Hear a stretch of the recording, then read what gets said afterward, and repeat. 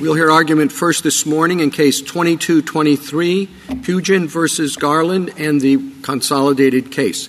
Mr. Gannon? Mr. Chief Justice, and may it please the Court. In 1996, Congress made an offense relating to obstruction of justice an aggravated felony for purposes of the Immigration and Nationality Act. At the time it did so, the phrase obstruction of justice was understood to include crimes that occurred when a proceeding or investigation was not currently pending. The wheels of justice can be obstructed even before they begin to move. Indeed, one of the best ways to obstruct an investigation or proceeding is to ensure that it never starts in the first place. My friends on the other side say that only 14 states plus D.C. even punished obstruction of justice in 1996, and that Congress meant to limit obstruction of justice to a catch-all offense in the Federal Criminal Code that includes a pending proceeding requirement. But by 1996, Congress had added other obstruction of justice offenses without any such limitation, and it had expressly disavowed such a limit in 1982 when creating the principal federal witness and evidence tampering statute, 18 U.S.C. 1512. Also by 1996, case law, dictionaries, leading commentators, and the Model Penal Code had all recognized that the kinds of offenses at issue in these two cases, accessory after the fact and witness tampering, involved obstruction of justice, even when the elements of the offense did not require there to be a pending investigation or proceeding at the time of the offense conduct. This Court should hold that the Ninth Circuit erred in concluding otherwise. I welcome the Court's questions. Mr. Gannon, could you give us a straightforward definition of obstruction of justice? We agree with the definitions on page 23 of our brief from legal dictionaries that obstruction of justice involves willfully interfering with the process of justice. And the Board here said that the offenses at issue are the category that have as an affirmative act that includes a specific intent to interfere with the process of justice and law. So you give a wide range of evidence. You talk about Blackstone as well as Chapter 73. Do you think all the crimes listed there are obstruction of justice crimes? We think that they're obstruction of justice crimes if they have the specific intent to interfere with an investigation. Now, we don't think that the investigation has to have already come into existence. It can be a future investigation. In a retaliation case, it can be a past investigation. But we think that it does, in most circumstances, going to require there to be a nexus. In all circumstances, there'll need to be a nexus to a particular investigation or proceeding that could come about. But that comes through the specific intent to interfere with the process of justice and law. It doesn't need to already be in existence at the time the conduct occurs. Counsel, one of the things that troubles me about both sides' position is the relating to language. It seems to me that to the extent you have a broad definition of obstruction of justice, it becomes even broader when you say relating to. And, of course, on the other side, the narrow definition, I don't know that it takes adequate account of that. So I understand the formulation in your brief. Could you flesh out a little bit more about how relating to works, particularly against your fairly broad definition of obstruction? Well, I think ultimately we agree that relating to does broaden beyond just what would be core obstruction of justice, but the Board here has recognized that the offenses that we're talking about are those that have the specific intent to interfere with proceedings of law and justice. And so that, we think, is ultimately the limiter here. Even though it would need to relate to obstruction of justice, we think to the extent that there is a specific intent to interfere, that's a sufficiently close nexus that you don't need to be concerned about sweeping in a lot of other offenses. And the Board in 1999 drew the line between accessory after the fact and misprision of felony in the Federal Criminal Code, between Sections 3 and Section 4. It said accessory after the fact, a crime that looks almost exactly like Mr. Pugin's crime here under Virginia law. Well, but I mean, if you we're dealing with the criminal statute here, and if you didn't have the Board's construction, what would your answer be? My answer would be that obstruction of justice in the dictionary definitions still requires willfully interfering with the process of justice and law. I think relating to does get us a little bit beyond that at the margins. I'm not exactly sure what those offenses are going to be. It does need to be categorical. And so we think that in this context, though, the board looking for that specific intent should give the court reassurance that we're not sweeping in a lot of other offenses. And to the extent that the other side is concerned about, and some of the amici are concerned about defining offense conduct broadly, this case isn't about what actually violates any of the underlying offenses. We take those as given. The question is just whether as a category, as a family of offenses, obstruction of justice offenses need to have a pending proceeding, and we think the answer to that is clearly not. When you say that there needs to be some sort of nexus to a proceeding or an investigation, are you suggesting that there needs to be a kind of reasonable foreseeability in the way that I think that the board has indicated previously? Well, we acknowledge that effectively comes in, but it does throw as part of the specific intent inquiry. It can't be a standalone element. If it were a standalone element, then essentially no state statute would come in, because no state statute echoes the Arthur Anderson opinion that this court issued in 2005 to construe 1512. I think Justice Sotomayor. Mr. Gannon, let me start with what other aggravated felony is defined merely by the dictionary, because that seems to be what you're doing. Tell me what other identified aggravated felony do we approach that way? Well, you approached the sexual abuse of a minor offense in Esquivel Quintana that way. You used other sources, and we, too, are using the same sources that you used in Esquivel Quintana to say that we were just defining, in that case, we were using the categorical approach and looking at common law elements and figuring out what they meant.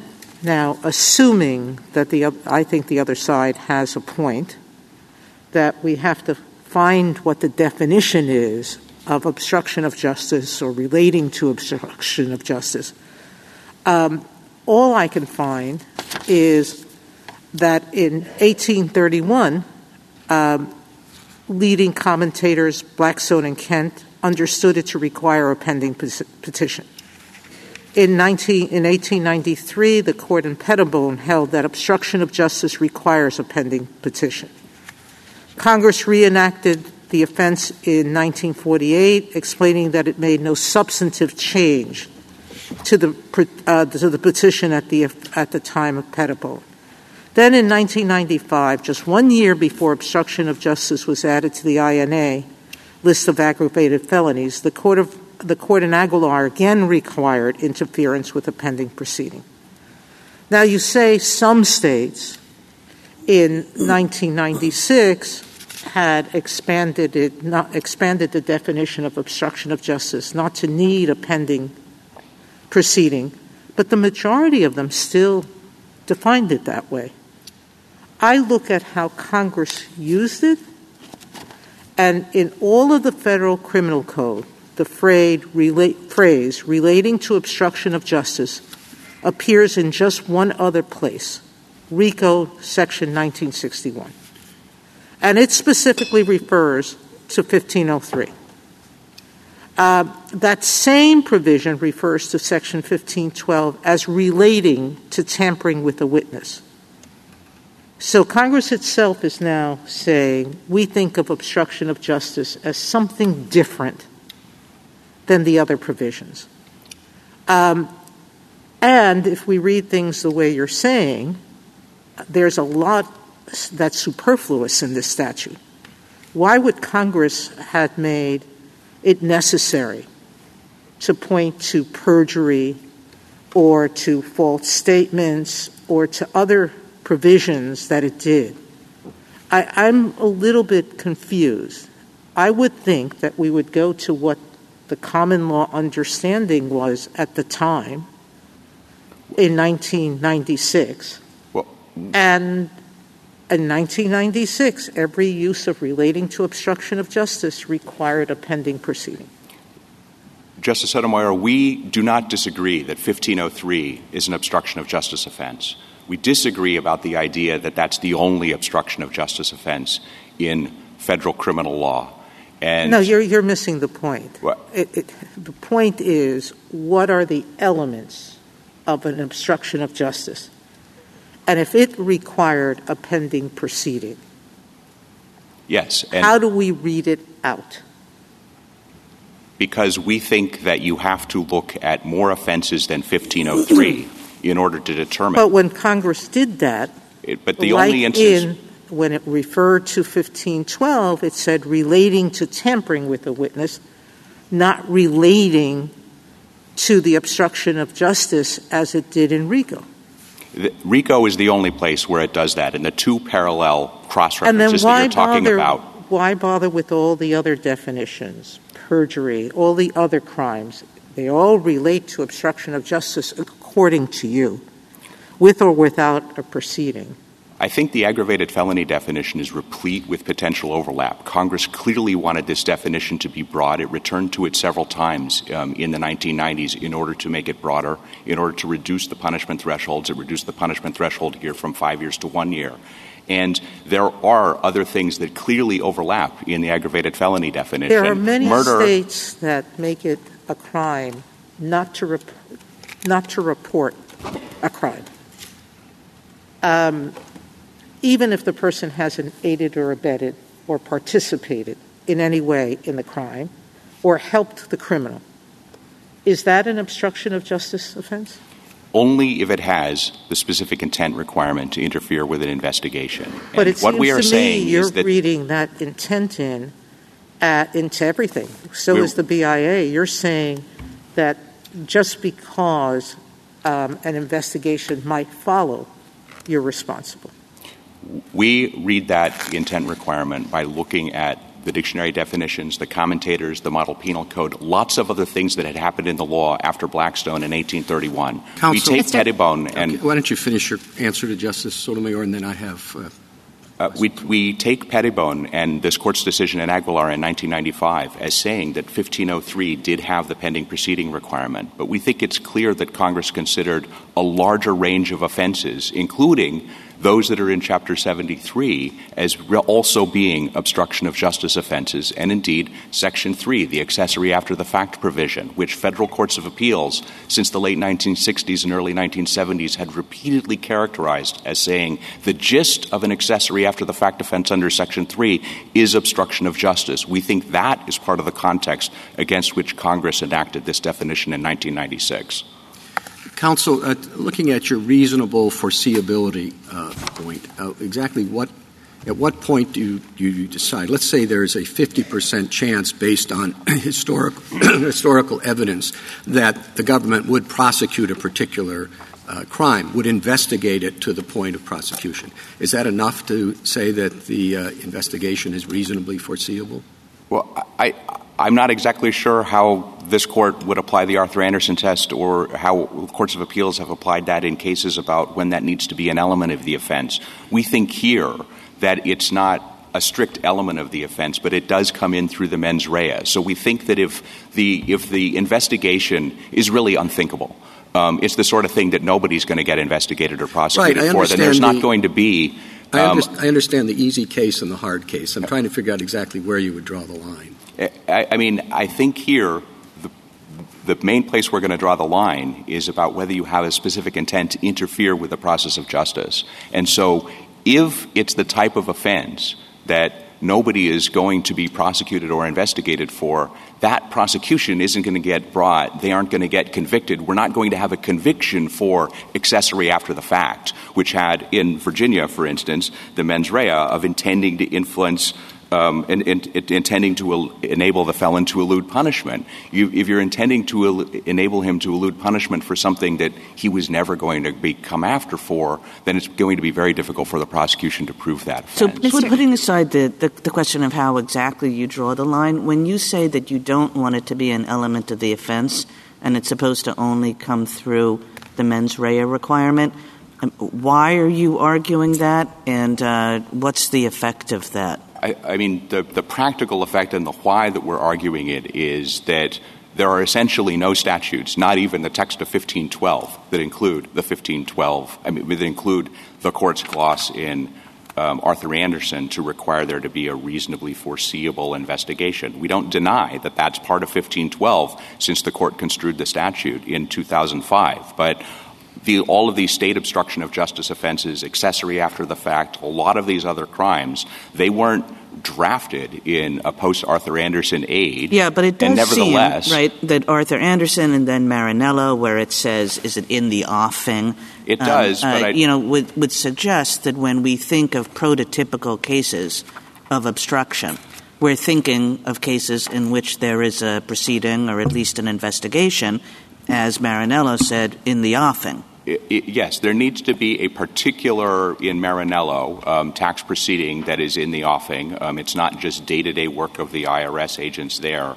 But I would stress that Marinello relied on the phrase due administration of this title as echoing 1503, and that's language from the statute that was construed in Pettibone and Aguilar as needing a pending proceeding requirement. And even though the Title 26 provision had that similar language that is not in the INA, the court still didn't require there to be an already pending investigation at the IRS in order for the Title 26 provision to apply. It said in the offing was good enough. And so here we think that an intent to interfere with something that really is conceivable essentially gets at the same point. I mean, this distinction matters, doesn't it, only in the case where the person who specifically intends to obstruct a future investigation is unreasonable in thinking that there will be a future investigation, right? That's the only instance in which it makes a difference, whether this is a standalone element or whether it's subsumed by the intent requirement. That's right, that's the only cases in which it's going to make a difference. But if you say that it needs to be an element of the offense, then it would be harder for us to satisfy in a lot of cases where I think we would say the intent is going to sweep that in virtually all the time. Yeah, I understand that. Well, let me ask you a question about Pettibone. Do you interpret that as a decision that interpreted a specific statutory provision and the language of that specific statutory provision, or was the court saying that obstruction of justice like burglary or murder is a common law offense and it has well-recognized elements, and so we are going to read this statute in accordance with a common law offense? We think it's clearly the former. In Pettibone and in Aguilar and again in Marinello, the court recognized that the phrases that mattered in 1503 were the reference to the due administration of justice and in any court. And so that's language that Congress included in the catch-all clause in 1503 that was construed originally in Pettibone in the 1890s, was carried through into the 1995 decision that Justice Sotomayor mentioned. But that's still only the 1503 statute. And we think it's quite clear that when Congress added 1512 in 1982, it also considered 1512 to be an obstruction of justice offense. Link between the two? Does it have to be linked to a particular proceeding? Because at the time when an investigation might be in the offing, I mean, I think some of our prior cases have required that link to be between a particular investigation. So you could threaten a witness and say, don't report this to the authorities. But that could be state authorities, it could be federal authorities, there could be overlapping jurisdictional authority. So do you think it has to be close enough to an investigation for the defendant to suspect that state authorities might bring a particular investigation as opposed to the feds? I think it wouldn't matter which type of offense it would be if you were specifically trying to prevent a witness from going to either state or federal authorities about your criminal conduct, that is still a conceivable. You're still interfering with the wheels of justice even though you don't know whether they're state or federal at that point. Okay, let me ask you a different question then. This goes back to Justice Sotomayor's point about you using obstruction of justice in a dictionary definition rather than looking at the elements of an offense. For perjury and bribery of a witness, I assume that you would agree under the categorical approach we would be looking to generic definitions of perjury and generic definitions of bribery of a witness? I think you could also look to the federal statutes that criminalize those crimes. You would look to state statutes as well. In a case like Esquivel-Quintana, where the court was looking at sexual abuse of a minor, it recognized that this may be a family of offenses, and it said that statutory rape is just one part of the category that's covered by sexual abuse of a minor. Here, we think it's clear but that... But you wouldn't necessarily start... I guess what I'm getting at is it seems like there are clusters here. You have obstruction of justice, you have perjury, subordination of perjury, bribery of a witness, and it feels a little bit odd to be relying primarily on the dictionary definition, which is up at the highest level of generality for the first one, but using kind of a more traditional approach for the others in the statute?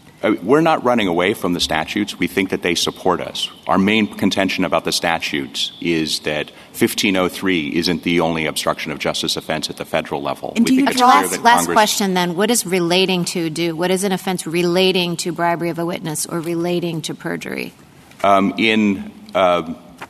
We think it also expands the category a little bit. The Ninth Circuit in the Yim case held that relating to perjury extends a little bit further, maybe, than the elements of the offense. What do you mean? It held there that a federal perjury provision didn't necessarily the short answer is yes. We think that relating to adds to both obstruction of justice and the clauses that follow. But why? If obstruction of justice is itself a family, as you say, and I accept that there's not a particular obstruction of justice offense that we call that or that Congress considered to be that, why isn't relating to obstruction of justice just describing the family? What I don't understand is why you have a group or class called obstruction of justice, and then you interpret relating to get you beyond that, as opposed to interpreting the entire phrase relating to obstruction of justice to say refer to all of the offenses listed in 73.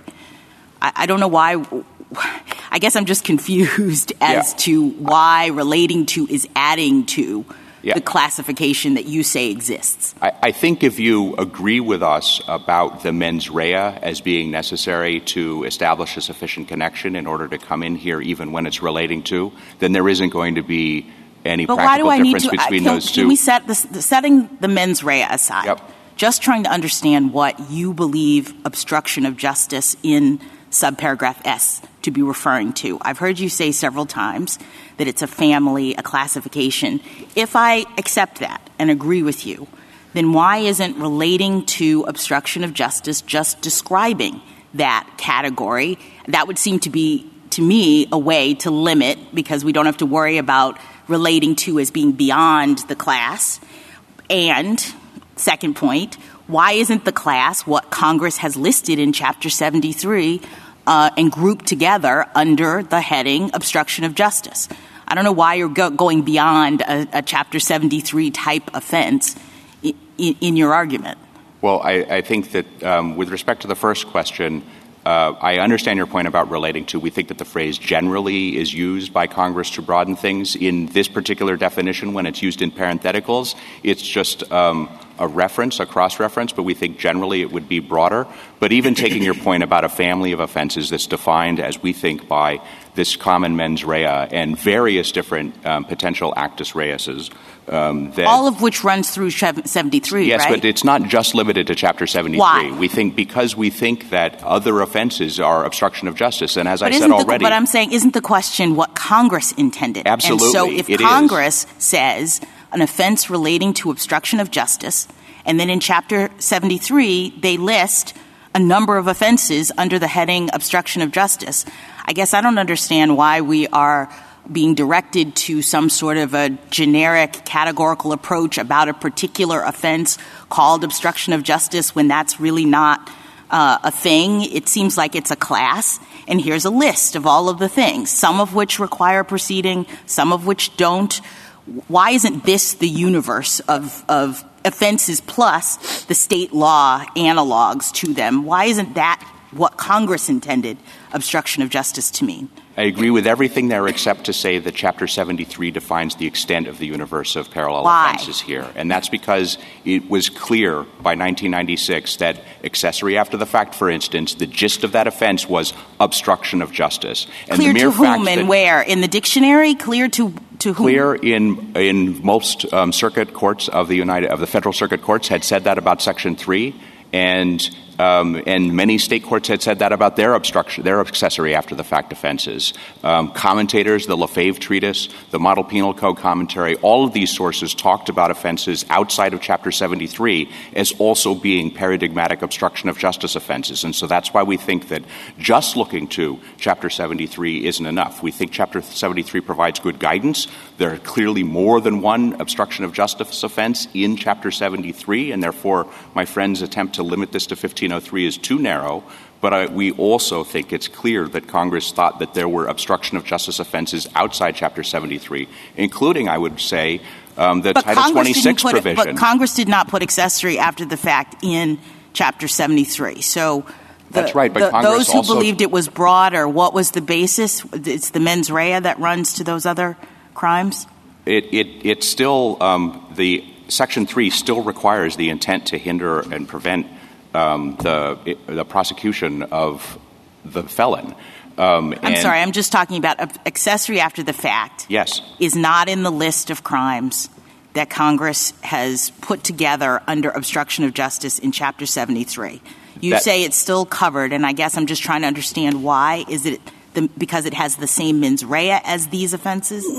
Yes, because it still requires that the act be taken to hinder or prevent the apprehension, trial, or punishment of the known felon. And that's why everybody considered it to be the gist of that offense was obstruction of justice, is what the D.C. Circuit said in 1972 and various commentators did. Thank you, counsel. Justice Thomas, anything further? Justice Alito? The question on which we grant a review is, to qualify as an offense relating to obstruction of justice, must a predicate offense require a nexus with a pending or ongoing investigation or proceeding? And you say that that is not required. We might or might not agree with you, but if we do agree with you on that, do we need to go any further and decide whether the offenses in the two cases qualify as obstruction of offenses relating to the obstruction of justice? Well, you would not need to in order to answer the question on which you granted cert. The question that we offered in our petition was broader and would have included that question in the case of Mr. Cordero Garcia. We think we've submitted that the other side in both cases hasn't preserved any other arguments, but we don't think you would need to decide that question if you wanted to remand and let the courts of appeals apply your definition or your answer to the question that there does not need to be a pending proceeding. Then my friends on the other side would be able to raise any other arguments that they happen to have preserved. Thank you. Justice Sotomayor? Justice Kagan? What seems unusual to me, Mr. Gannon, about your argument is that you, in most cases when we ask about a generic offense, we're asking about a prototypical offense. We're asking about sort of the core offense. And we realize that there are things that fall outside that core, and when a state statute includes them, it's going to flunk the categorical test. But we are asking about the core. And it seems to me that your answer to this question is really not asking about the core. It's asking, like, what's the outer bounds of the offense, and what is anything that anybody has said is included in the offense, and then we're going to include all that in our definition of what a generic offense is. But I guess I would think that that's pretty inconsistent with how we've taken the generic offense question to go generally. Yeah, and I don't think it is if you recognize that this is a family of offenses, as Justice Jackson was saying. And I think as the court was essentially also saying in Esquivel-Quintana, when the court looked at the phrase sexual abuse of a minor, it didn't say, oh, there's one generic sexual abuse of a minor offense. It said one category there is one example of this category of crimes, is the phrase the court used, was statutory rape laws.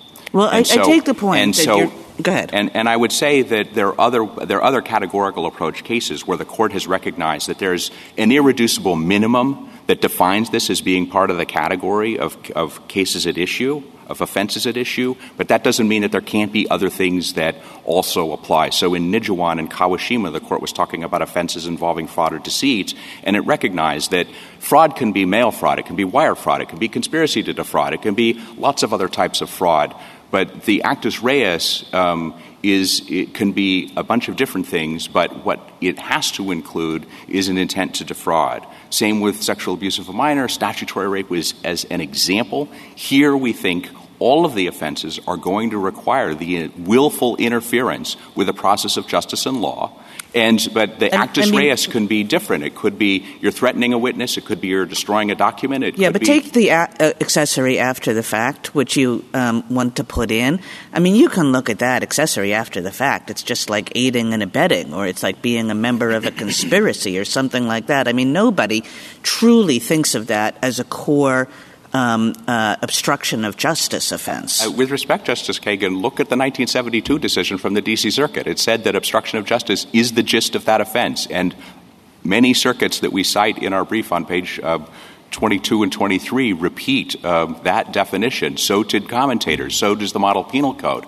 Everybody recognized that just even though it's not in Chapter 73, because it's Congress sort of has told obstruction of justice taking over the world. No, and doing so, excuse me, Mr. Gannon, and doing so by means of trying to define a generic offense, which in everything we've ever said about that project is defining the prototypical crime.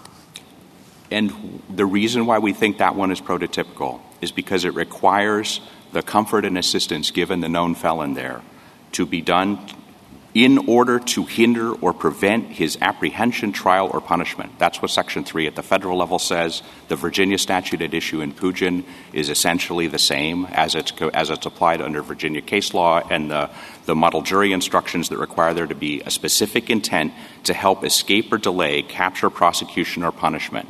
And that is what it means to obstruct justice, we think, if you look at the dictionary definitions and the commentators. Justice Gorsuch? Well, you're not going to like this anymore. Just to follow up on Justice Kagan's thought, I wonder whether we're essentially asked to, between these two choices, I just wonder if you think this is a fair summary of our choices in defining what constitutes categorically obstruction of justice. One option would be to look to the common law and to this Court's decisions in Pettibone and Aguilar and say, well, that usually meant, at common law, traditionally, that there was an ongoing proceeding. Obstruction of justice was contempt of court, things like that. The other is to look at dictionaries and say, well, there's some linguistic drift in this concept. And when we speak casually, the gist of any kind of thing that impedes an investigation, failure to report a crime, accessory after the fact, witness tampering, they sound sort of like obstruction of justice, and they would fall within a contemporary dictionary definition. So that should be the choice we make. Is that a fair summary of our two choices here? Well, I would quibble with both halves briefly to say that with respect to the first part, Pettibone and Aguilar were not talking about the common law. They were talking about a specific statute. I understand that. But if we look at the common law, it's consistent with Pettibone and Aguilar. I think we'd find. So I take your quibble. And but with respect to the second half, I would say that we're not just resting on dictionaries. We're resting on a lot of other federal and state criminal offenses. We think that 1512 is an obstruction of justice offense. We think Section 3 is an obstruction of justice offense. Let's take 1512. I mean, that may be your best one, and you rely on it a lot in your brief, and that has to do with witness tampering, of course. But Congress there specifically said, in this instance, you don't need to have a pending proceeding. And I take the point that in some ways might seem to help you, but might it also hurt you in another way, in the sense that their Congress exhibited an understanding that normally obstruction of justice, as understood in common law, the soil that came with 1503, requires an ongoing offense, but not in this case, Congress said. So isn't it the exception that proves the rule? We don't think it is, because we think that Congress was clearly distinguishing the new provision from 1503, but that doesn't mean that Congress didn't think that 1512 was also an obstruction of justice offense. And indeed, it was understood that it was going to take on a lot of the cases that had previously proceeded under 1503. And then in this linguistic drift concept of obstruction of justice from the dictionary definitions is impeding a process of justice, I think is how you use. Well, what does that mean? Is that defined in law anywhere? There's not a separate definition of that, but we do think that you can impede. I'm not aware of one, and I didn't see one in your brief. I mean, I think that the ordinary meaning of the phrase impede or interfere is to prevent from being effectuated in its full way, and we think that you can impede an investigation by keeping it from getting off the ground. Thank you. Justice Kavanaugh? Just on follow-up on these questions, I think you're saying that the core of this has to be defined by the mens rea, willful interference with the process of law, and that unites all of these disparate crimes. We agree with that. We think that's common across the federal and state statutes that we cite and that we think Congress was aware of. And if a crime didn't have that mens rea requirement, it wouldn't work. Yes, I think that the retaliation offenses come in a little bit differently with respect to whether there's a pending proceeding and how you're interfering with that. We think that the retaliation against a witness, a juror, a judge, other participants in the trial process, those would also still come in, but because we think that that's an attempt to interfere with the machinery of justice, even though it comes after the conclusion of an individual proceeding. But yes, I take your point. That we do think that is what is common. That is our point, that is what is common across this family of offenses. And then defining it, Justice Gorsuch's question, I thought it was usually examples, shredding documents, killing a witness, killing the judge, paying off a witness, bribing a juror. There's a family of offenses. I didn't think it was that complicated, but I don't know what you think the definition of process of law was. We do think that all of those are going to come in. We think that the fact that those are all different acts demonstrates why this is a family of offenses, but they're still united. Point, killing the judge during the case is the same as killing the judge after the case. They're both obstruction. And also, preventing a witness from showing up during the trial is the same as preventing the witness from reporting the crime to the police in the first instance. Okay. And indeed, in California, as we point out, they punish preventing the report of the crime even more harshly than preventing a witness from testifying at trial. Okay, slightly different tack. Relating to, I think there is ambiguity about what that means, and I wouldn't want it to just stretch forever, like some of my colleagues said, but to the extent there's ambiguity about whether it's the core 1503 or includes before and after, I would think relating to is a helpful textual indicator there. I agree with that, and I would also agree with Justice Jackson. If you took this as a family of offenses and this relates to the entire family of offenses, that would capture the bulk of what we're concerned about here. Okay, and then last question, again on a different tack. The immigrant in these cases is still eligible, correct me if I'm wrong, for statutory withholding of removal and for CAT, Convention Against Torture, as well. Is that accurate? I saw that in a footnote. That's in footnote 3 on page 3 of our brief. Accurate footnote? I sure hope so. Okay, thank you. Justice Barrett? Mr. Gannon, in your interchange with Justice Jackson, she was asking you about Chapter 73. I just wanted to clarify, that is a title that was put in by the codifiers, not Congress, correct? To the extent that Congress codified Title 18 as positive law in 1948, then Congress adopted it, but they did so along with a provision that said, don't consider where this particular offense is classified when you're construing this offense for purposes of construing Title 18. And so The answer to your question is yes, but it ends up in the same place. But we've said you can't put too much weight on that. The fact that it appears under Chapter 73, the title obstruction of justice. I'm just wondering how far you would take that. Are there any offenses in Chapter 73 that you think wouldn't qualify, or is the fact that they fall under the title obstruction of justice as organized by the codifiers enough? If they don't have the specific intent, then I don't think that they would qualify. The 1520 offense about keeping audit papers may or may not include that specific intent. I'm not sure. Well, there's one about a sound truck outside of a courthouse. The civil actions in 1514 and 1514A aren't criminal offenses, so something can be there without being an obstruction of justice offense. But we think that the fact that Congress put them all together is evidence consistent with a common meaning and a common understanding and what we think the term means without making the title dispositive. Justice Jackson? Yeah, so I think that was helpful because what is your view? Your view is that in order to be in the family of offenses, you have to do what? I'm sorry. You have to take some affirmative act with a specific intent to interfere with the process of justice and law.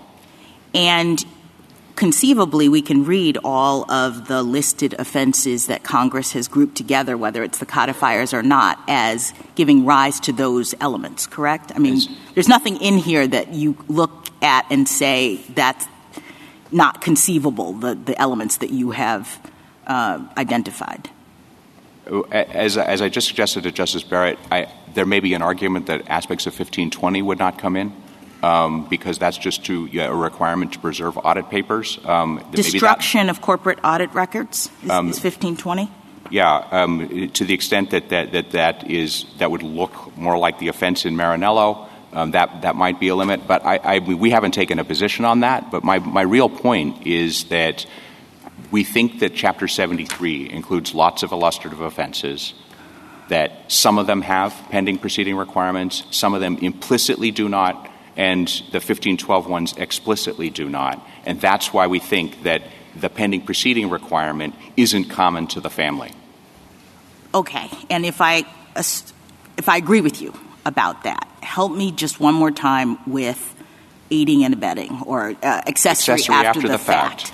Because what I'm worried about is that it doesn't look anything like any of these insofar as these are all, whether it's a pending proceeding or not, and by these I mean the ones in Chapter 73, whether it's a pending proceeding or not, there is a circumstance in which, as you say, the wheels of justice are turning in some way. There's an investigation. There's an actual pending proceeding. There are things that are happening that are the administration of justice, and the actus reus in these various offenses go toward interference with that process. I guess I'm just still a little worried about accessory after the fact. And I would say that even in Chapter 73, those offenses, the wheels don't have to have started turning. It could just be that there's a potential investigation there. And I think that in accessory after the fact, it talks about the intention to prevent apprehension, trial, or punishment. All of those things, apprehension, trial, or punishment, are things that happen during the anticipated proceeding. That's what the investigation or proceeding would be. You are trying to hinder it right there in the element of the offense. And that's why we agree with all those courts that said the gist of that offense is obstruction of justice. Thank you. Thank you, counsel. Ms. Hutton? Mr. Chief Justice, and may it please the Court, in 1996, when Congress chose to put the words offense relating to obstruction of justice into subsection 43S, it was choosing a term of art that meant interference with a pending proceeding. Just 1 year earlier, this Court had reaffirmed its century-old holding from Pettibone. Obstruction can only arise when justice is being administered.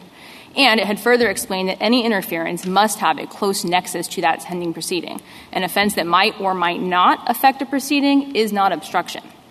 No persuasive authority supports abandoning this well-settled, well-bounded definition for something looser like a purpose to interfere with the process of justice.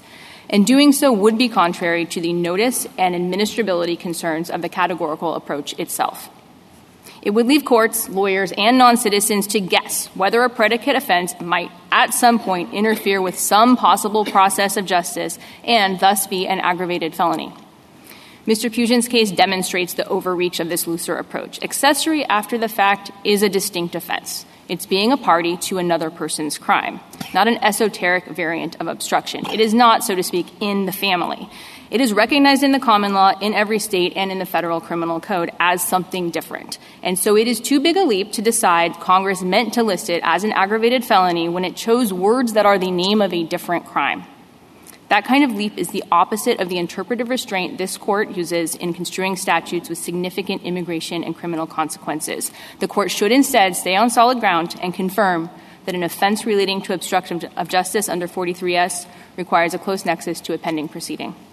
I welcome the Court's questions. And what do you mean by pending proceeding? Are you referring, you seem to focus mostly on judicial proceedings. Yes, Your Honor. Our point in explaining the core as the judicial proceedings that are protected by 1503, I think, is not to object to potentially including other official proceedings in that generic definition. It certainly wouldn't matter for Mr. Pugin. There's no proceeding involved in his offense. But what I think it would illustrate is that already words like relating to or an expansive interpretation that might be underscore by using the categorical approach here, is already doing some work, because including an agency proceeding that might be from 1505, for example, would be expansive, but it would still be consistent with that core. So how would you confine that, though? What about an investigation? I think, again, an investigation is a step further out from the core definition, and so should be viewed with some caution, but I don't think we would object necessarily to it being used here. Accessory after the fact doesn't require an investigation. No one makes that contention. And in 1503, grand jury investigations, for example, are included, and so it would be consistent with that core as well to include investigations. I think the problem that we're having is that the government wants to broaden the definition. It's like we're navigating between Scylla and Charybdis, and no one is giving us a way to get between the two extremes. And you're saying you would like to restrict it to a pending proceeding. But yet you admit that as you drift away from the core, that is judicial proceedings, we have no way, you're not giving us a way to navigate how far out do we go from that core proceeding.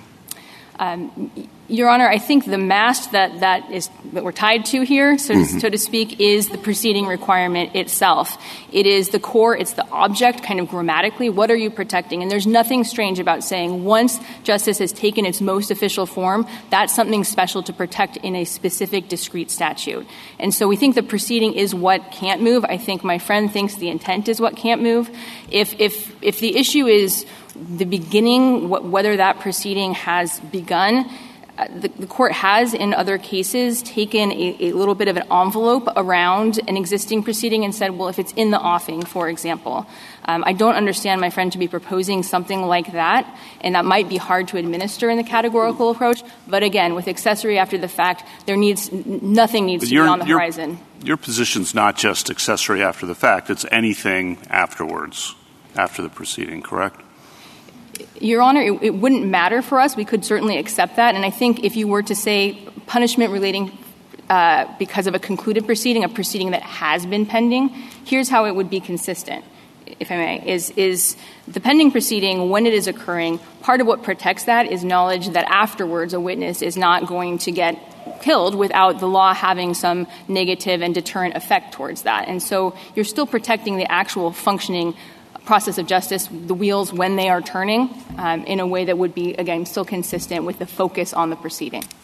So retaliation after the proceeding is concluded, retaliation crimes, which I think Congress filled that gap in the 40s, those obstruction of justice or not?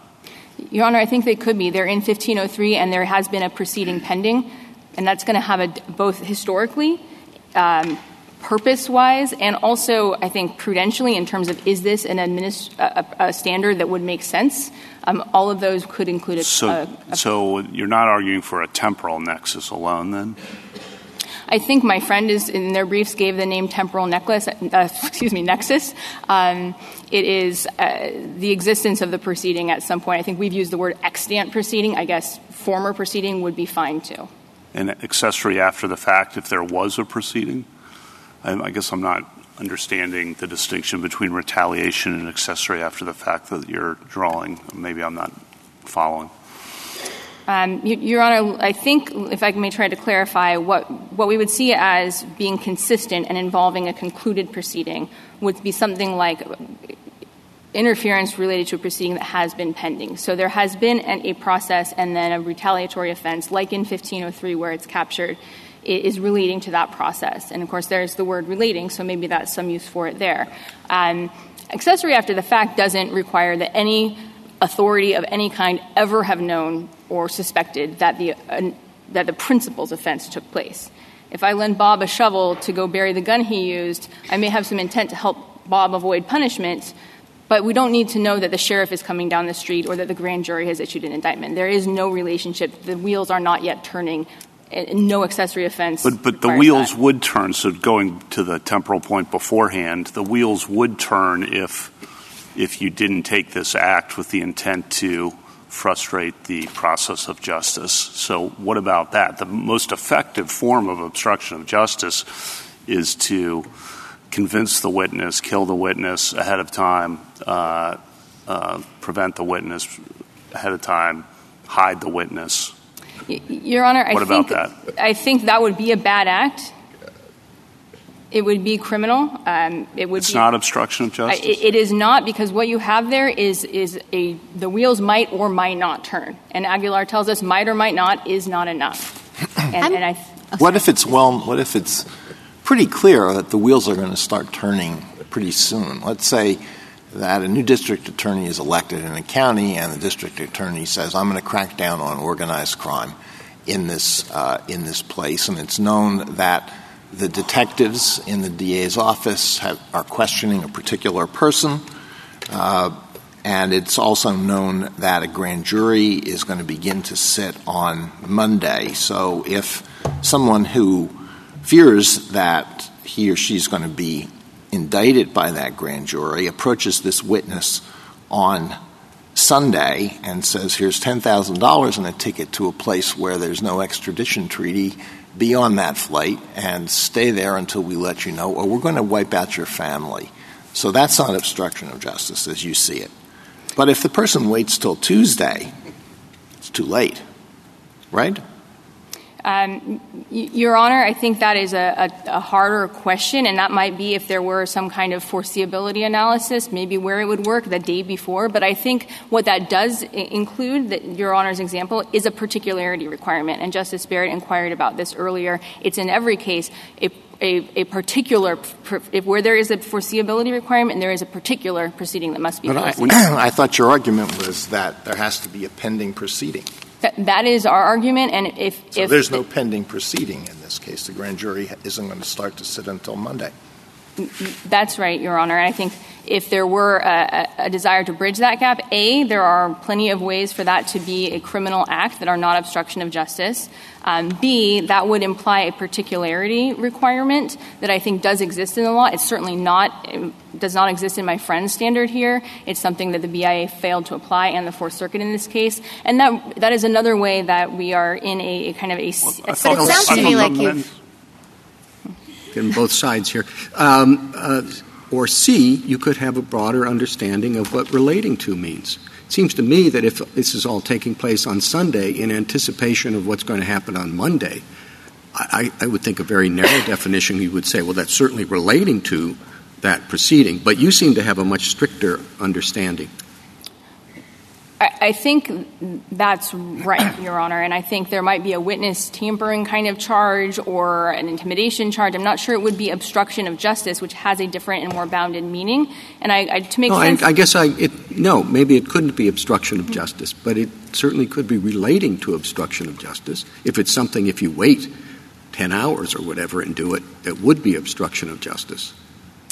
Your Honor, I think, again, that the word particularity might have some work to do there, and that is absent from my friend's definition. So I think we don't get to this example. For the particularity would say, what is it that you're interfering with? And so it's limiting that mention. But that's I was just going to say, but it seems to me now, I mean, I thought one of the virtues of the administrability of your approach was that it required an extant proceeding, putting aside investigation, which I thought might have been a difference between you and your friend on the same side. But it sounds to me like what you're saying now is that your position is essentially the same as the government's with a tightened mens rea standard. Your Honor, I don't mean to convey that. I think our position is, as you articulated at the first point, I am trying to explain if there was a discomfort with that, ways that would bridge it that would still be more definite than my friend's approach. So that it could be relating to a proceeding, but relating to narrows the mens rea requirement to a particular proceeding. Yes. So that it might capture Justice Alito's example of the Sunday versus the Tuesday. And it would exclude this general idea that any time anyone does something that might or might not lever the possibility of prosecution a little bit is not included. And like proceeding, what's your definition of proceeding? Would it include a magistrate and to get a search warrant? Is that an investigation or is that a proceeding? It could be either. I think under the state law for the categorical approach would probably define that. I don't think we would oppose the inclusion of either in the generic offense. Neither is anywhere close to what's required for accessory after the fact. Thank you. Well, I thought the mens rea that Mr. Gannon articulated was designed to solve the problem that you're identifying. In other words, to be convicted of the state offense, the prosecutors in the state offense are going to have to show you specifically intended to interfere with the process of law, a proceeding. So it'll be focused in that way, and the mens rea does what you're asking. Your Honor, I don't think that's quite right. An accessory after the fact is the example there, where the prosecutor doesn't have to show that you intended anything towards a proceeding.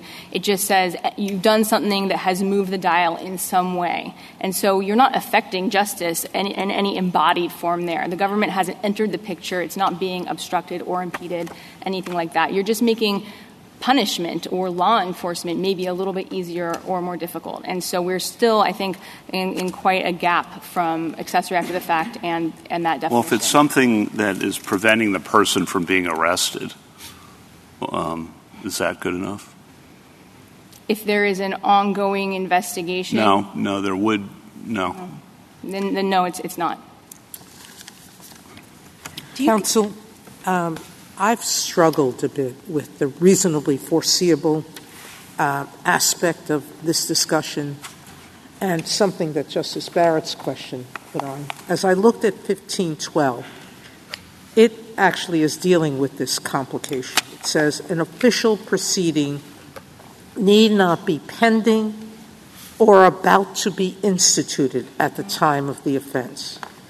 And as I thought about it, the problem with your answer to these questions is that you want a pending proceeding, and one that's eminently going to start or the witness knows it's going to start doesn't count. Mm-hmm. Assuming I were to disagree with that I think that there is a difference between the situation like yours, an accessory after the fact, where there's nothing pending or about to be pending. Mm-hmm. How do I articulate that? Give me a version of how to read this in a way that deals with that difference. I think one way might be, and again, our position is not that 1512 would be definitional here. So No. But you understand. I think it captures some of the discomfort that's being addressed. So the way this court captured similar discomfort in Marinello was, again, that reasonably foreseeable particular proceeding in the offing. So that was many different constraints on a general idea that doing something bad with your taxes would interfere with the administration of the tax code. So that would maybe be a kind of standard. But to the BIA, the Fourth Circuit, they did not apply all pieces of that standard. They just said, it's reasonably foreseeable, someone might guess. That's not what reasonable foreseeability has mean. This court has never accepted that kind of vague standard in an obstruction-type case. It shouldn't do so here. Thank you, counsel. Justice Thomas? Justice Alito? Back to Justice Barrett's questions about what constitutes a proceeding. So you said a search warrant application would be that would be a proceeding? Especially if investigations were included, yes. How about if one person is arrested for conspiring to commit an offense and other members of the conspiracy might subsequently be arrested? Would that arrest constitute a proceeding? It might indicate that there was an investigation into a conspiracy, and since you need more than one conspirator, I think probably that indicates there's an investigation to other conspirators. You've got something definite, and I think that's what we're really searching for. Is that starting point? Is the machinery on, or is it not? Because it can't be on all the time. That's, I think, our basic premise. But you don't think an investigation in and of itself is a proceeding, right? I don't think it's the same as a proceeding. I think it could be kind of colloquially. It's a formal action taken by law enforcement to try to investigate or solve or remedy a crime. And so I think the language in the question presented was investigation or proceeding. That treats them differently, so we're happy to do that as well. So what about states that don't have grand juries? So if they're investigating that's sufficient? I think that would be fair, especially because if we're saying 1503 is really our heartland here, that's grand jury investigations are included there. If the state doesn't use that, they're still probably doing something perhaps similarly formal even to investigate crimes. That could be included because we want to give some effect to the idea this is a categorical approach case. We're not trying to rule out an effective statute here. If I go back to my earlier hypothetical. So we know the grand jury is sitting on Monday, but maybe that crime is not the one that they're going to take up on Monday. Maybe they're not going to take that up for another week or two. Would that matter? I think you would at least have a particular grand jury proceeding in mind, and if it had not quite started and the court wanted to include that as the generic, which I don't think is the best reading, that would still require particularity. It might require reasonable foreseeability, and I think it would also bring in the nexus requirement, which is separate and we haven't talked much about here today, but the court gave it a lot of effect in Aguilar, where, of course, there was a proceeding ongoing already, but the actions were not close enough. And so the time, effect, causation type analysis might also give some work to get us out of this anywhere, anytime, all possible justice standard that my friend proposes, and to something that's more coherent and aligned with the historic core. All right, one last question. Suppose that Congress enacts a statute that prohibits threatening a witness with the specific intent to obstruct a future investigation or proceeding. Would that be an offense relating to the obstruction of justice? I think not under 43S, no. Even though it refers specifically to obstruction of justice in the text of the statute, that would not relate to the obstruction of justice. Well, it might kind of colloquially, maybe under the sentencing guidelines, but I think when you're looking at a statute that was written in 1996 and trying to understand what state offenses fit within that based on what Congress understood those words to mean in 1996, this later affected, more broad statute might not do that, no. Thank you. Justice Sotomayor? Justice Kagan? Justice Kavanaugh? So on the accessory after the fact, I think your answers have said if the police are already investigating and you engage in activities that assist the perpetrator in some way with the proper intent, that could be covered. Is that right? I think that's right in a kind of conceptual way. I want to be clear, under a categorical approach analysis, the question would be, do the elements of the state crime fit the elements of the generic crime? And so it would just depend what is someone actually being convicted of in that state scenario. I think the accessory after the fact elements sometimes wouldn't get into that kind of analysis. So you're really asking what's the minimum conduct in accessory after the fact? There is no investigating officer going around in that minimum conduct. It is simply entirely prospective and possible. And meanwhile, though, if there's a dead body but the police don't know about it yet, so there's no investigation ongoing, but you provide assistance in that same scenario in the same way with the same intent, in that case, that's definitely out under your theory, right? Because the police don't know about it yet and haven't started. If that was prosecuted as accessory after the fact where the minimum conduct is much different than that, yes, that would still be out. When the other could be in. My memory is fading a little bit on the other. The being other, the police have already started. Yeah, especially if a state offense, for example, discussed, you have interfered with an ongoing law enforcement investigation. There could be a state crime that criminalized that. Yes, you have the elements right there. When you compare that to a federal offense like what we're proposing, it's clearly in. But, of course, we just can't lose sight in these hypotheticals that we're looking at the elements of the state offense in most cases and the generic federal offense. Thank you. Justice Barrett? My questions are just to distill exactly what your position is to make sure I understand it. Coming into argument, I thought a distinction between Mr. Pugin and Mr. Cordero-Garcia was that you thought it was just a proceeding, whereas he said it could be an investigation or proceeding. But I hear you during argument saying that you think it could be an investigation or proceeding. Am I understanding that correctly? Yes, Your Honor. Okay, so you've shifted gears slightly?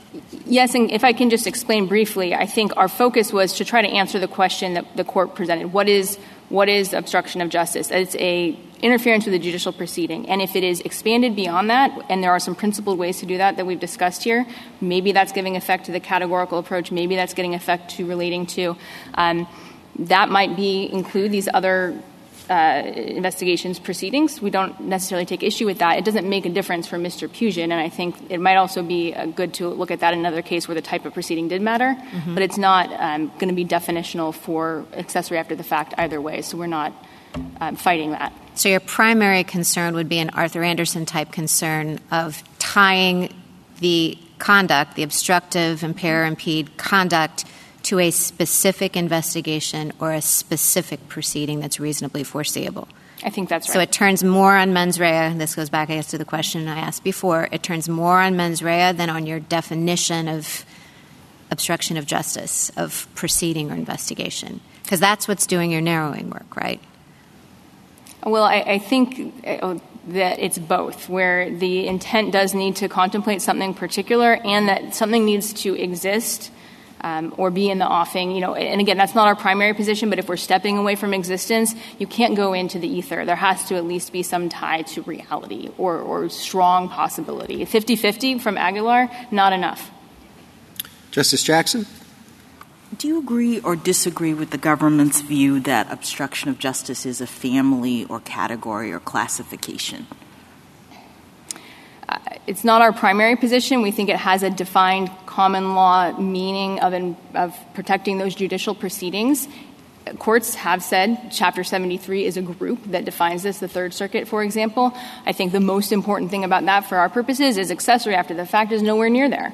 Okay, I wanted to get to that, but do you accept the Third Circuit and now I think the government's view that there is more than one obstruction of justice offense, that it's not a particular thing like burglary, it is a group of offenses? I think our position is different than that. We do think there is a generic meaning. I think the BIA might have gotten close to it in the Espinoza case with the specific intent to interfere with an existing proceeding type analysis, which it then backed away from. But that type of definition, which would work with the categorical approach, would be possible here from that singular. No, I understand, but I guess I also heard you to say that you thought that what we're trying to do here is figure out what Congress intended when it wrote subparagraph S and referred to offenses related to obstruction of justice. So I'm just trying to home in on whether your view is that when Congress said offenses related to obstruction of justice, they were talking about a single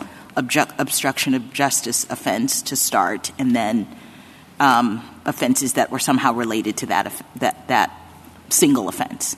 Yes, Your Honor. We do think it was thinking more singularly from Aguilar just 1 year before. That's what obstruction of justice is. If it's going to be a family, perhaps Chapter 73 is a way to look at that. And where in the statute? So you say 1503 is the only is the one? We think that's been the archetypal obstruction of justice heartland crime for over a century, yes. All right, so if I disagree, and if I'm looking at the entire chapter of 73 with all the various ones that say obstruction or that use obstruct in their language, which is a number of them, why is it that you say that your client doesn't fit any of those offenses? So 2 reasons. First is that if you look through all of those statutes, there is a strong current of a pending proceeding requirement. So what about 1518? Well, that was passed after 43S. We don't think it's particularly informative. And I don't want to take the position that every single statute there has a pending proceeding requirement. 1512 clearly doesn't. But we think there's that strong trend there that if you're going to define a generic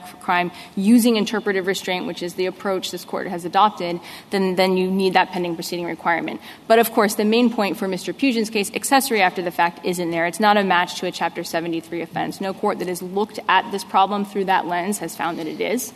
And I don't think anyone is saying it's a close match for one of those offenses. Thank you. Thank you, counsel. Mr. Fleming? Mr. Chief Justice, and may it please the Court. The categorical approach doesn't turn on whether an offense seems like or has the gist or feels like it has the effect of obstructing justice. It turns, Justice Jackson, to your question, on the elements of the generic crime of obstruction of justice as traditionally understood.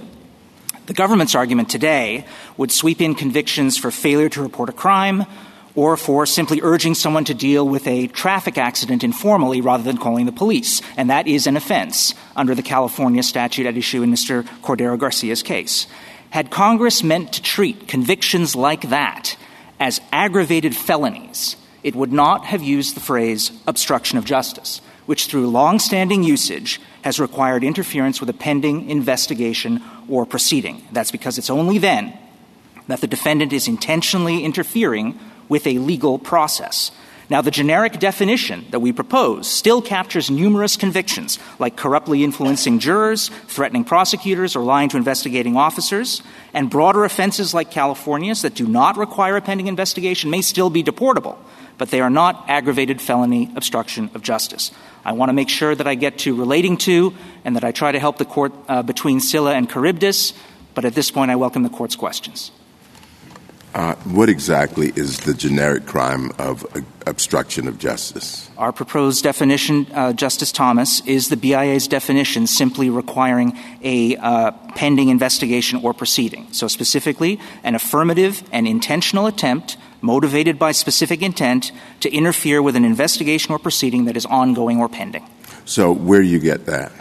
Well, we get it from the BIA, we get it from the ordinary meaning, and we get it from state and federal crimes of obstruction of justice. So when you talk about the states, and you went through them in your brief, yes, Your Honor. Which of the state laws should we choose as a comparator? And in your analysis, what was the basis of your choices? So we look at the state. So at the first step of the categorical approach, which is the statutory interpretation step, we look to how states have defined the crime of obstruction of justice. And this is why we think the government engages in the wrong exercise, because it looks at state crimes or even whole portions of state codes that use different labels, like offenses against public administration or governmental administration. That tells us nothing about what Congress meant when it said obstruction of justice. There are 15 states that in 1996 defined crimes of obstruction of justice, and more than half required a pending proceeding. We counted 8, and then the government rightly pointed out in their reply in footnote 8 that we undercounted because we have the right to claim Virginia. So there are 9 out of 15 that do require a pending proceeding. 2 are ambiguous. 1 requires a reasonably foreseeable proceeding. Only 3 of 15 support the government's position. I do want to address the response that Mr. Gannon previewed in his opening, which is, well, it can't be that only 15 jurisdictions criminalize obstruction of justice. The point is, when states criminalize this kind of behavior, sometimes they use different names for their offenses. And at the first step of the categorical approach, that's not relevant to the statutory interpretation exercise. We're looking at what Congress defined the generic obstruction of justice offense to be in 1996. However, at the second step, when the time comes to compare state convictions to the federal generic, there are plenty of other offenses that are going to qualify as generic obstruction of justice. We cite some of them in footnote 18 of our brief. California Penal Code 95, corrupt influencing of jurors. Colorado 18-8608, intimidating of a juror. 609, jury tampering. New York Penal Law 215-13. I can go on. There are many of them that are going to qualify. But when you are trying to determine what the elements of the federal generic crime of obstruction of justice is, you look at many before and after the proceeding. Many of those crimes, although not with the label, are before or after the proceeding, correct? So some of the retaliation crimes can be charged if the proceeding has concluded. And on that point, Justice Kavanaugh, I'd agree with Ms. Hutton that I think, well, first of all, it doesn't affect the outcome in either of these cases. So if the court were to include retaliation after the proceeding is concluded, that would still require the temporal points lost. Then on the before point, I guess I'm not sure why Congress in 1996 wouldn't have been looking at the body of federal law of obstruction crimes, and those included a variety of crimes where the proceeding did not yet have to be pending. And to your point about the generic offense, I don't understand why, therefore, to follow up on Justice Thomas, is not defined as acts taken with the willful intent to obstruct the legal process. Well, so to take the federal Chapter 73 first, the overwhelming majority of provisions in Chapter 73 in 1996 did require a pending proceeding, fully 12 out of 16. Right, but you're aware, right, that Congress specifically in 45 and 67 broadened past the core that had been in 1893 of just having a pending proceeding, and they did it in both directions, the retaliation afterwards and some of the offenses that could be considered obstruction beforehand. Do you agree with that history? Well, certainly, Your Honor, and I'm not here to say, I apologize. So if we have that history, Congress itself, you've been relying, and your friend on the other side, on this side, have been relying on, well, there's this core from back in the 1800s. Congress had changed that quite dramatically by the time 1996 came around, correct? Our position on that, Justice Kavanaugh, is that those are non-generic offenses, just like how in Taylor this Court recognized that there were states that had defined burglary more broadly than the generic breaking into a building. That gets us to whether we should define the generic offense, willful interference with the process of law or willful interference with a pending proceeding, right? We would say investigation or proceeding, yes. Investigation or proceeding. And on why shouldn't it be willful interference with the process of law if the federal statutes, if the model penal code, if the state statutes, some, had developed in the way that they had developed, perhaps most relevant being the federal statutes? Well, let me start. The model penal code did not have an obstruction of justice. They didn't have an offense called obstruction of justice, right? They have witness tampering. They have tampering with physical evidence. None of that tells you what Congress meant when it used the specific generic offense phrase, obstruction of justice. The states, the vast majority that did use that phrase, did require a pending proceeding. The government's pointed to only 3 of them that didn't. Now, when we get to Chapter 73, again, you have a situation where I guess that seems artificial because we know those are obstruction of justice offenses. They're using a more specific name within the family of obstruction of justice, like the Sentencing Commission describes all these. Chapter 73 describes all these. You agree witness tampering is a form of obstruction of justice, don't you? Well, it depends on the elements. If there's a pending proceeding or investigation, then it will be generic obstruction of justice. Congress is free, and this Court can use the phrase in other ways, but those are non-generic usages of the term, just like breaking into a car can be called burglary. It has the gist of burglary. It sounds like burglary. But it isn't generic burglary, as this Court has consistently recognized it. Unlawful sexual intercourse with someone who's 17 years old sounds like sexual abuse of a minor. Some states call that sexual abuse of a minor, but it's not generic sexual abuse of a minor, as this Court expressly said in Esquivel-Quintana. So that's how I would account for the minority of offenses within Chapter 73, where Congress in 1512 expressly has said we are not requiring a pending investigation or a pending proceeding here, precisely because the generic form of the offense did require it. When they wanted to create offenses that were not generic, they said so, or they created a specialized idiosyncratic provision to address, for instance, healthcare offenses in 1518. Those are crimes. It's perfectly fine to call them crimes. It's perfectly fine to even call them obstruction of justice. But they're not generic obstruction of justice any more than breaking into a car or a boat is generic burglary.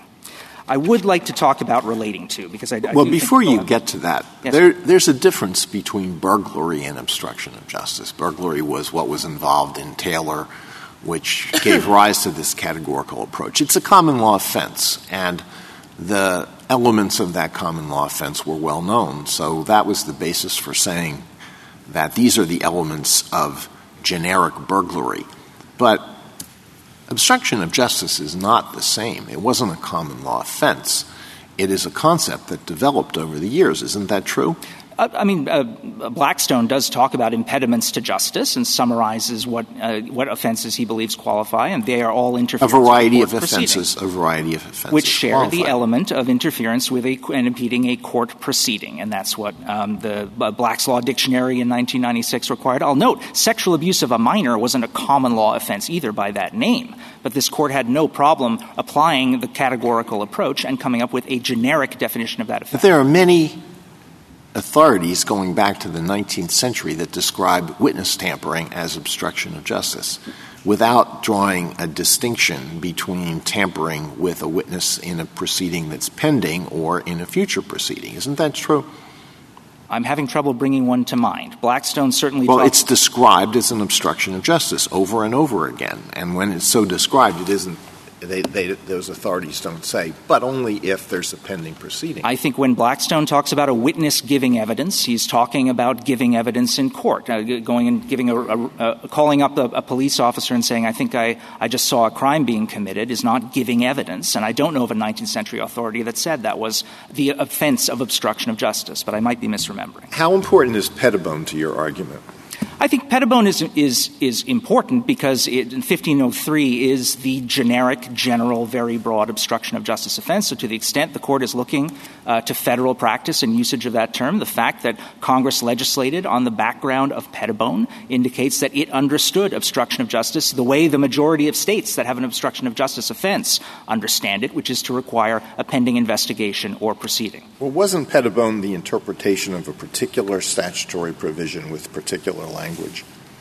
Yes, of course it was, Your Honor. And that is the generic general federal obstruction of justice statute at the time. It was carried forward into 1503, which the court interpreted in Aguilar, and carried forward the interpretation of it from Pettibone.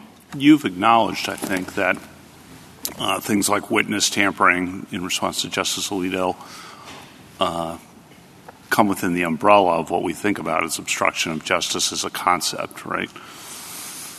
I mean, I suppose in a very loose sense, sure, but we are not engaged in identifying loose senses. Well, maybe we are when Congress, when they put this in, obstruction of justice in 1996, doesn't just put in obstruction of justice, but puts in relating to. And maybe it's because, if we assume they're thinking this through, they recognize that obstruction of justice as a single term may be different because it includes witness tampering, document destruction, lots of offenses, murder of a witness, intimidation of a judge, that are going to not necessarily be labeled obstruction of justice. So Congress puts in relating to obstruction of justice. And I know you were going to turn to that, but I'd be interested in your answer of why that doesn't solve the problem here. I'd be delighted to answer it, Justice Kavanaugh. So I think that is exactly how Congress used it. Now, recall, relating to is used 24 times in the aggravated felony provision.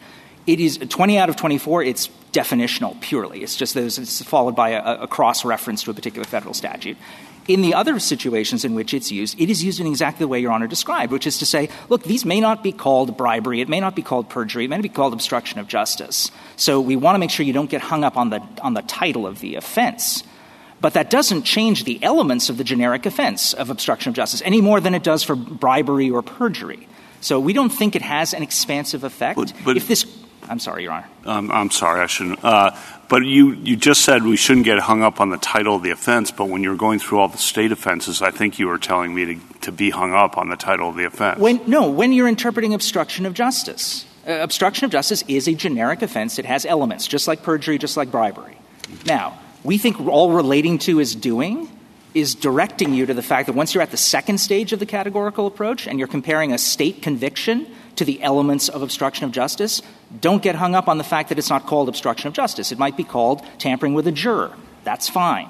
If the court disagrees with me on that, I do think there could be some expansive work that relating to would do, but it does not get the government as far as they want to get. I think, for instance, it could expand. There are a lot of states, for instance, that criminalize a bribe receiving by a witness or a juror. So not just bribing the witness, but if the witness solicits a bribe and says, I'll change my testimony if you give me $1,000. That is a criminal offense on the part of the witness or on the part of the juror. New York Penal Law 215.05, Nevada 199.250. There are lots of others.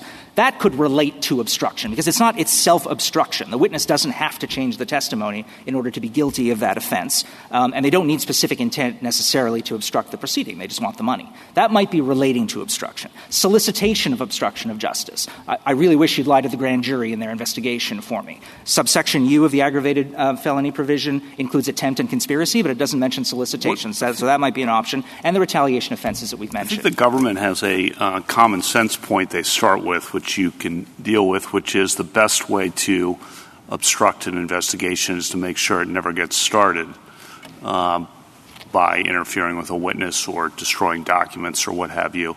And I think you've acknowledged some of the titles of offenses that might not be called obstruction would get at that kind of offense even before a proceeding is started. Certainly some of the federal offenses would and state offenses as well. So why doesn't that help us inform what relating to means here? May I respond, Mr. Chief Justice? So I think the difficulty with this is that before any kind of investigation or proceeding has started, we are at a different moment where the defendant does not know that there's any proceeding that's necessary going to begin. hasn't made the determination that they want to throw sand in the gears of something that's actually going forward. Well, No, I'm done. He'll cut me off. I apologize. Just trying to be helpful here, Mr. Chief Justice. Justice Thomas? Justice Alito?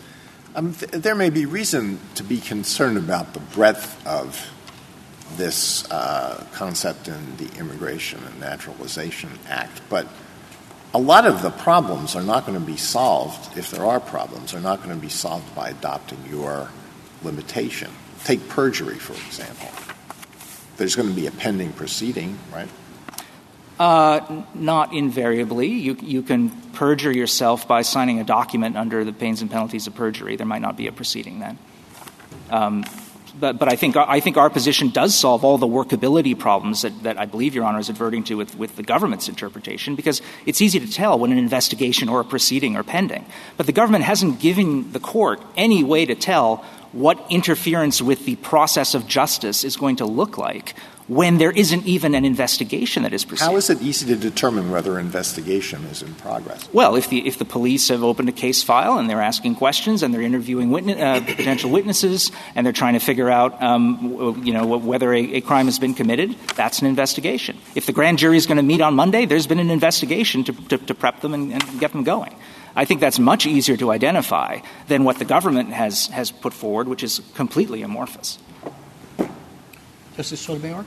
I do note that under 1101, it's not just an offense relating to obstruction of justice, but perjury or subordination of perjury. So you're lying on a document would qualify.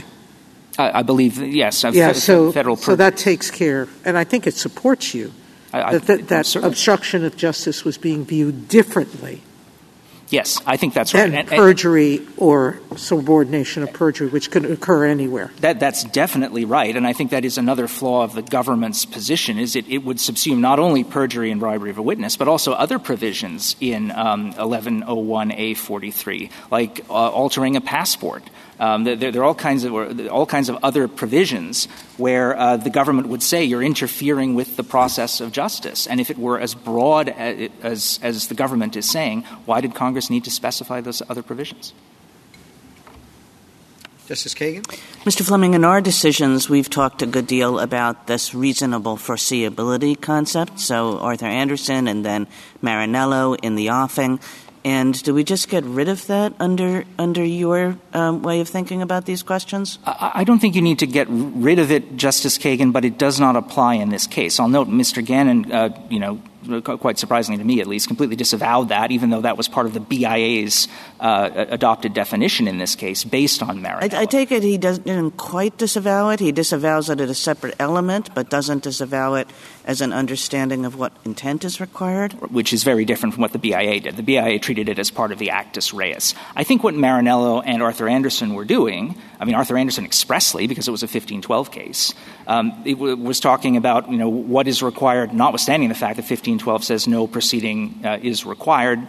The court said, but it still has to be close. And then Marinello picked that up for the provision of the Internal Revenue Code that was at issue there. Neither of them was construing generic obstruction of justice. And our position would be, and has been throughout, I think it's clear, that 1512, whether we call it as something that has the gist of obstruction of justice, it is not generic. It is a non-generic obstruction offense, just like I think the offing idea is meant to deal with the sort of Sunday-Tuesday hypothetical. And that was something that we recognized the law really is not distinguishing between?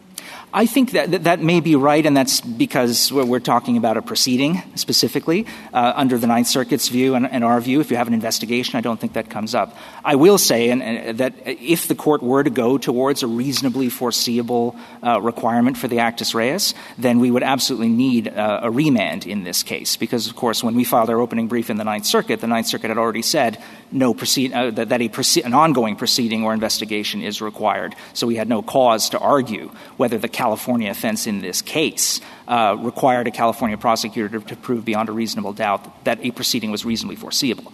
I can preview for the court, it does not. A California prosecutor does not need to prove that at all, and so it would not be a categorical match for the BIA's definition, even were the court to adopt it. We don't think it's justified just because the reasonably foreseeable from Marinello and Arthur Anderson comes out of 1512, which we don't think is a generic version of obstruction of justice.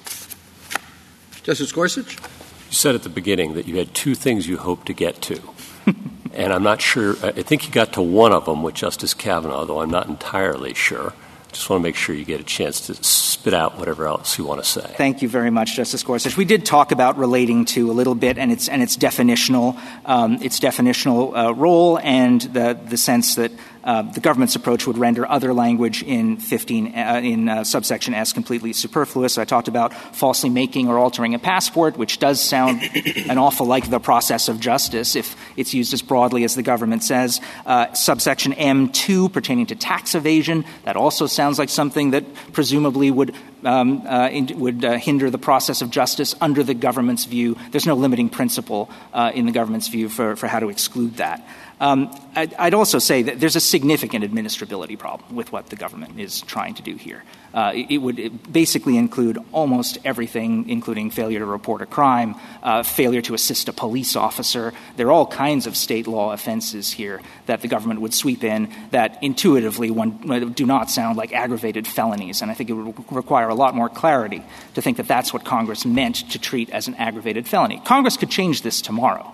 It could take the language from 1512 and put it into subparagraph S and say you don't need an ongoing or pending obstruction of justice without need for an ongoing or pending investigation or proceeding. It could do that if it wished to change it. It could get rid of the categorical approach entirely. But when we look at the words that Congress has used, using the generic offense of obstruction of justice as it was understood at the time, I think it's very clear that there was and remains to this day a requirement of an ongoing investigation or proceeding. I've talked a little bit about Scylla and Charybdis. I believe I answered that. I hope I did anyway with respect to Justice Thomas's question about how we would define the generic offense. Thank you, Your Honor. Justice Kavanaugh? Yeah, I thought we spent the whole argument talking about your 2 points, but maybe I'm wrong about that. I hope I haven't worn out my welcome, Your Honor. Yeah. No, it's been very helpful. I just want to make sure I understand what you said to Justice Kagan. Does the generic offense include reasonable foreseeability or not? We don't think so, Your Honor. We argued that even the Sunday, Tuesday hypothetical. That is dealt with by the fact that an investigation is pending during that time. Maybe the grand jury hasn't met, but the prosecutor's office and the police are investigating. It deals with right before the investigation's about to start. The grand jury investigation, but not the investigation of the executive branch. The DA's office is investigating before they convene the grand jury. So when does it start under your approach? What's the bright line start for a typical criminal offense? When a criminal investigator begins inquiring about the commission of an offense. Begins inquiring. I think so. I think if you know the police are, if the offense says you have to know that the police are investigating, and you intentionally, with specific intent, interfere with the police's investigation. Does it start when it's reported to the police? I think once it is reported to the, I suppose if the police immediately say, I'm not interested in that, that's a frivolous or abusive complaint, I'm not going to look into it, then no, there's no investigation. But if the police say, thank you for bringing this to my attention, I'm going to ask about it and start talking to eyewitnesses and figure out whether a crime's been committed, and then someone says, I'm going to interfere with that, and that is an element of the state crime of conviction, then I think that would qualify. Then you started with a couple what you called trivial, you didn't call them, but seemed trivial offenses that you say shouldn't qualify as aggravated felonies. I thought Congress tried to deal with that originally by having a 5-year limit and then changed it to a 1-year limit so that it would not capture some of the more kinds of offenses you were describing that shouldn't be called aggravated felonies. Now, there still may be a lot that are, and that might be your response. Okay, can we talk about the offense at issue in this case, Sure. Your Honor? California's offense sweeps very broadly. If you look at page 19A of the petition appendix in Mr. Cordero Garcia's case, the Ninth Circuit block quotes a passage from the California Court of Appeal decision People v. Wahidi, where they quote the Assembly report that accompanied the legislation, saying it criminalizes attempts to settle misdemeanor violations, certain traffic accidents, etc., among the parties without reporting them to the police. Likewise, a person arrested by a civilian, e.g. a shopkeeper, may face criminal charges by trying to talk the shopkeeper into not calling the police. Mr. Wahidi himself didn't threaten anybody. He had gotten into an altercation with someone outside a mosque, and then he went and said, we're both Muslims. We should try to have our families settle this rather than informing the authorities. He didn't threaten the person. He didn't say, I'm going to do anything to you if you call the police. All he wanted to do was settle it. He was convicted. His conviction was affirmed. This is an extremely broad provision. There is no reason to think that Congress meant this to be an aggravated felony obstruction of justice, any more than the fact that some states in Taylor had broader burglary statutes. California has a very broad witness dissuasion, not witness tampering, witness dissuasion statute. Thank you. Thank you, Your Honor. Justice Barrett? Just a quick question. So in figuring out how to draw the line, give me your definition for when an investigation begins. When the authorities are inquiring into or investigating, I guess I can't say investigating, inquiring into the commission of the crime and criminal responsibility for it. Okay, what about something like Yates? The officer is going to come and check to see what size the fish are on board, turns away, they throw the fish overboard that are undersized. I think at that point the officer is on board and inquiring into whether the fish meet the limitation. Whether there has been a crime committed. Yeah, okay. Whether there has been investigating whether there has been a crime committed would also qualify. Okay, so as soon as a police officer or some member of the executive branch is asking questions. Yeah, because I think that is a legal process. And Congress could justifiably and has drawn a line saying once you know that there is a legal process that is ongoing, if you knowingly impede or interfere with that, that is something we want to treat as an aggravated felony. Whereas before that begins, it is quite reasonable. Now, California may well have made a different policy judgment, and it's entitled to do that. But when Congress uses obstruction of justice... Okay, that was all I wanted to know about. Thank you. Justice Jackson? So page 15 of your brief seems to at least acknowledge the relevance of Chapter 73, and I know you're looking at it to find the generic elements of an obstruction of justice offense, but suppose we think that the right inquiry is not to look for a generic obstruction of justice offense, but to ask whether your client had committed one of the offenses listed in Chapter 73 or a state law offense that was a categorical match for one of those offenses. What is your best argument that California's statute, the one under which your client was convicted, is not a match for something like witness tampering in Chapter 73? So this is the issue that divided the majority and the dissent in the Court of Appeals. They didn't actually reach a holding on it because the BIA hadn't considered it. So everyone recognized that the court couldn't deny our petition for review on that basis. But as the majority indicated, 1512 requires a corrupt intent. And as I was discussing in responding to Justice Kavanaugh's last question, California's offense does not require that. And 1512 is the only one you see in here that would be close to what it is. I believe it's the only one that I think was suggested. And again, because this was all dicta in the Court of Appeals, the issue hasn't really been joined. I don't know that the government has suggested that the California offense would match any other provision in Chapter 73, and we don't think it matches any of them for the reasons explained by the panel majority, but that's an issue for remand if Your Honor goes that way.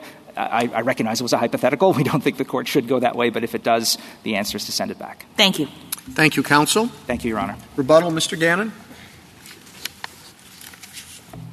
Just a few quick points. I would say that both of my friends have conceded that there may be an investigation and that it starts at a certain point, and they would concede that that works.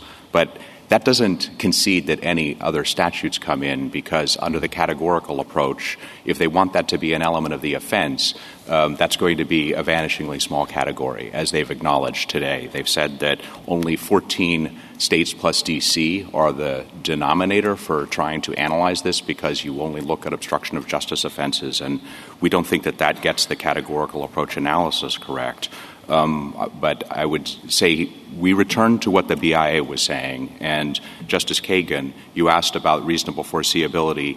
That is in the board's definition as part of the mens rea. This is at page 460 of the Valenzuela-Gallardo 3 decision, where the board states this, and it specifically says that that it's an affirmative and an intentional attempt that is motivated by a specific intent to interfere either in an investigation or proceeding that is ongoing, pending, or reasonably foreseeable. So it's in the part of the definition that it's about a specific intent to interfere with that. That's consistent with what we're arguing today about how that comes in. But if you look at the California offense that Mr. Fleming was just talking about, it comes in because it has the specific intent to influence a potential witness's or victim's testimony or acts. That's quoted in our brief at page 6. And in this instance, it's a serious offense, we know, because by Congress's lights, because he was sentenced to a year in prison for each of the 2 counts. And so here, we think it's clear that the family of offenses and federal law includes not just 1503, but also 1512 and Section 3 accessory after the fact offenses. And Congress did not mean to draw a line between those on the basis of whether there was a pending proceeding, when some of them clearly have it and some of them do not. The question on which the court granted cert is just about whether the entire category of offenses always requires a pending proceeding or investigation, and we submit that it does not. Thank you, counsel. The case is submitted.